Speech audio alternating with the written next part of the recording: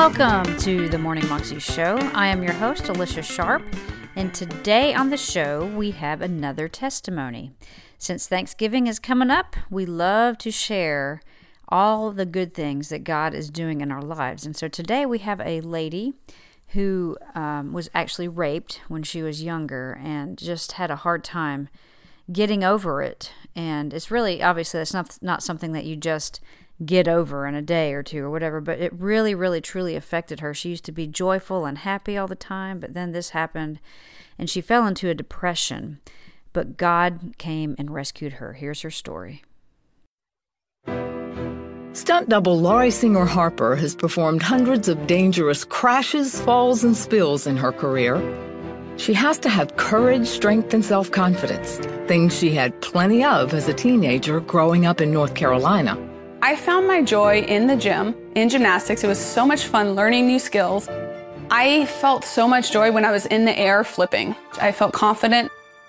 That all changed when Laurie was 15. She was at a party when a boy she knew asked her upstairs to talk. Instead, he trapped her in a room, put a pillow over her head, and raped her. No one could hear her scream. And I remember laying there on that bed thinking, why? Why has this just happened to me? Why? Why me? These are the things that don't happen to people like me. But I hated myself for walking into a room not knowing what was going to happen to me. I hated the fact that I was in a position that I was helpless. Laurie felt too ashamed to tell anyone. I just remember being so sad about it and so depressed about it that I didn't know what to do about it, but I didn't want to talk to people. I didn't want to talk to anybody about it. With a growing sense of shame and self-hatred, Laurie isolated herself from family and friends, falling deeper into depression.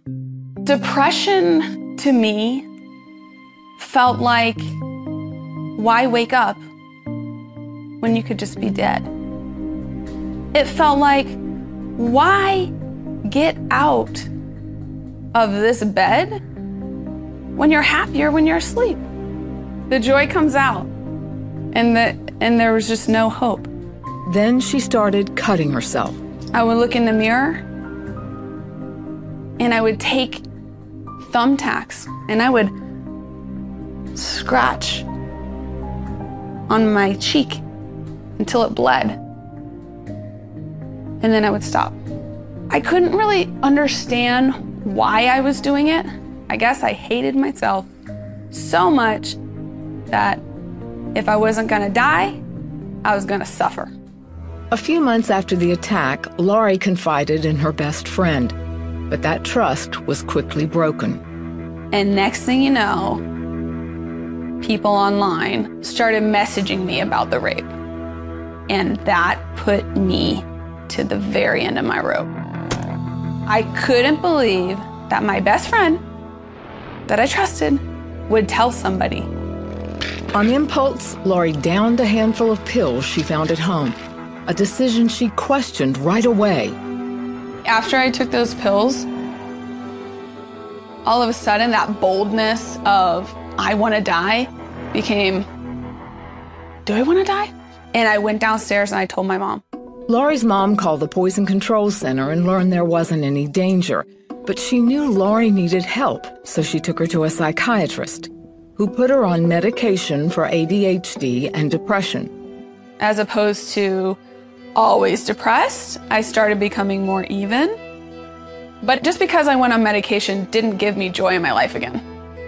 It didn't.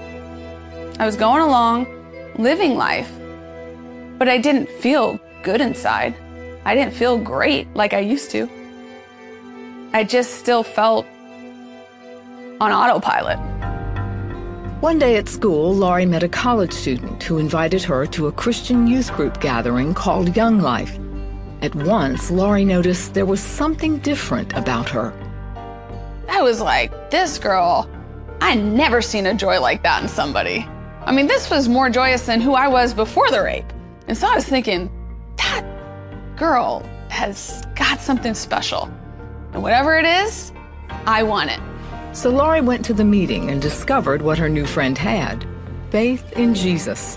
When I started to learn about who Jesus is, I started to receive joy in my heart again. No matter what it was that was dark that had happened in my life,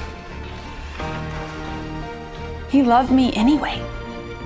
I said, yes, Lord, come in my life. I'm ready. I'm at the darkest place I've ever been, and I accept you fully. Bring it on. After I accepted Jesus, it felt like the depression went away. Instead of giving in to depression, she learned to depend on God for strength and joy. God's presence gives me the confidence to know that He's going to be there and He's going to protect me. And Laurie says it was God who led her to a dream career as a stuntwoman, and also to her husband, Will Harper, who happens to be a stunt man. She's learned that when she seeks God through life's trials, she'll find joy. Now I am hopeful for the future. I know that He has a plan and purpose for my life. Everything's changed. That was a CBN testimony, and you can find it on YouTube if you search under cbn.com, Rape Survivor Discovers Joy in the Midst of Depression. You can also find out more information about CBN at cbn.com. Have a wonderful day. I will see you again tomorrow. God bless.